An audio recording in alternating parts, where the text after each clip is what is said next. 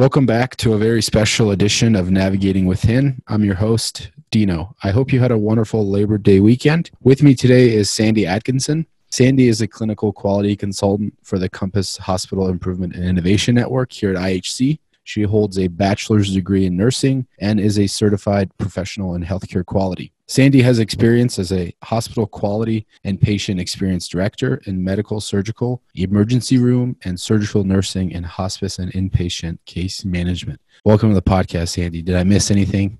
No, I'm outside of the infection control piece. I think you pretty much covered it, Dino. Thanks for having me today. Awesome. Yeah, thank you for being here. We're discussing your Jumpstart series, which is launching in mid-October, October 16th exactly. Do you want to just go ahead and explain what your Jumpstart's about and what you're going to be doing for us? Absolutely.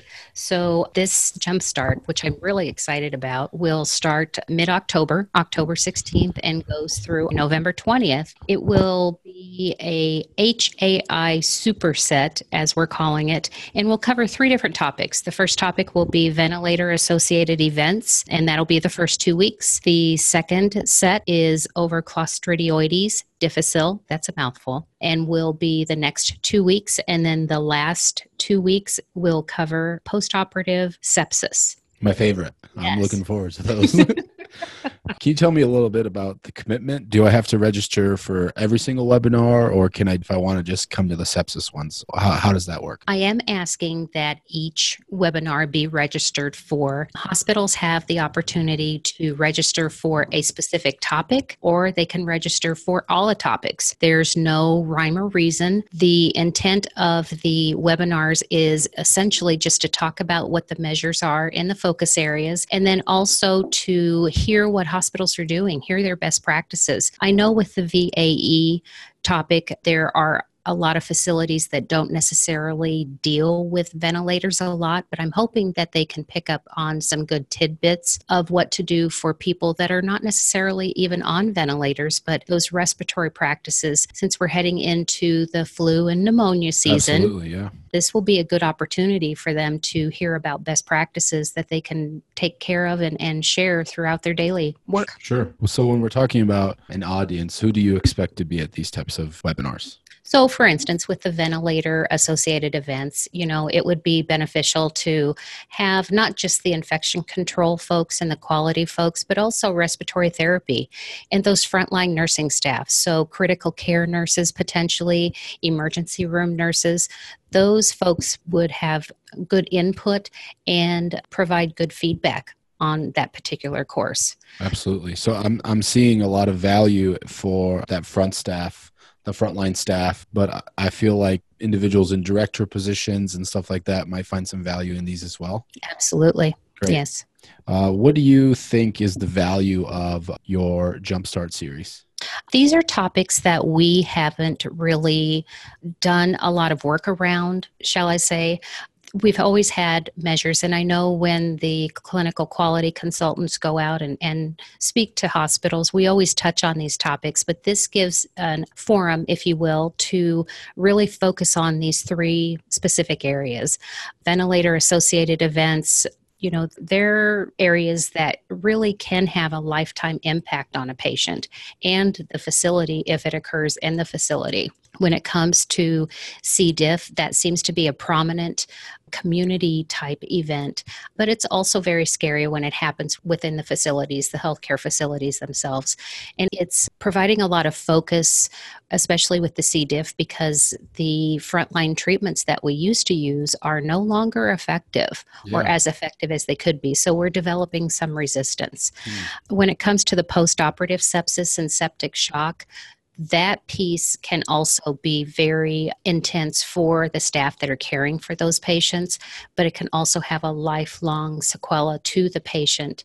And so the more we can do to prevent, to be proactive rather than reactive in these types of cases, the better off we and hospitals will be in the long run. Absolutely. That sounds great.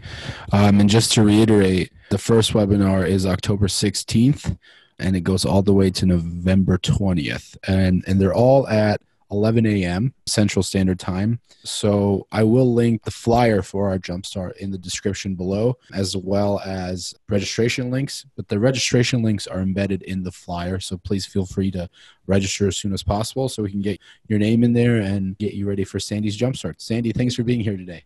Thanks, Dino. There's one other piece that I want to add. Sure. So with each one of these particular topics, there is a pre-assessment that I would like to have facilities that sign up complete. Yes, the pre-assessment. The pre-assessment, yes.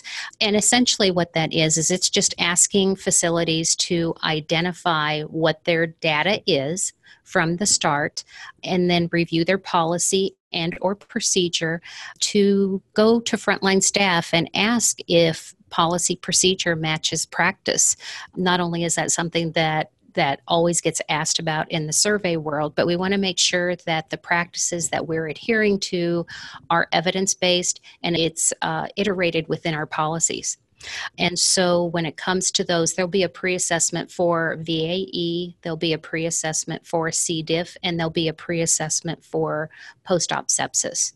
And again, I just want facilities to give me an idea. My intent, once we have the series completed, is to then do a follow-up webinar in a couple months to just follow up with those facilities that participated and find out and hear about the good work that they did. Great. Other than that, do you have anything else to add, Sandy? I would like to add that when it comes to the C. diff webinar, that not only is it just infection control and quality folks, frontline nursing staff, but with that one, it's very important to bring in the environmental services staff. Those are the people that really can make or break your proactive approach when it comes to C. diff. And then when it comes to the postoperative sepsis, really the surgical staff, in addition to potentially ER, med-surg, leaders, infection prevention people, those are people that should really take a listen in on the post-op piece. I think that's a great point, because often when we think about hospital-acquired infections and things that go along with that, we sometimes forget about environmental services and how important of a part they play in preventing infections that are spreading across hospitals. Yes. Yes. Great. Well, Sandy, thank you very much. I'm looking forward to your jump starts. See you guys next time. Thanks so much, Dino. Have a good day. Thank you, Sandy.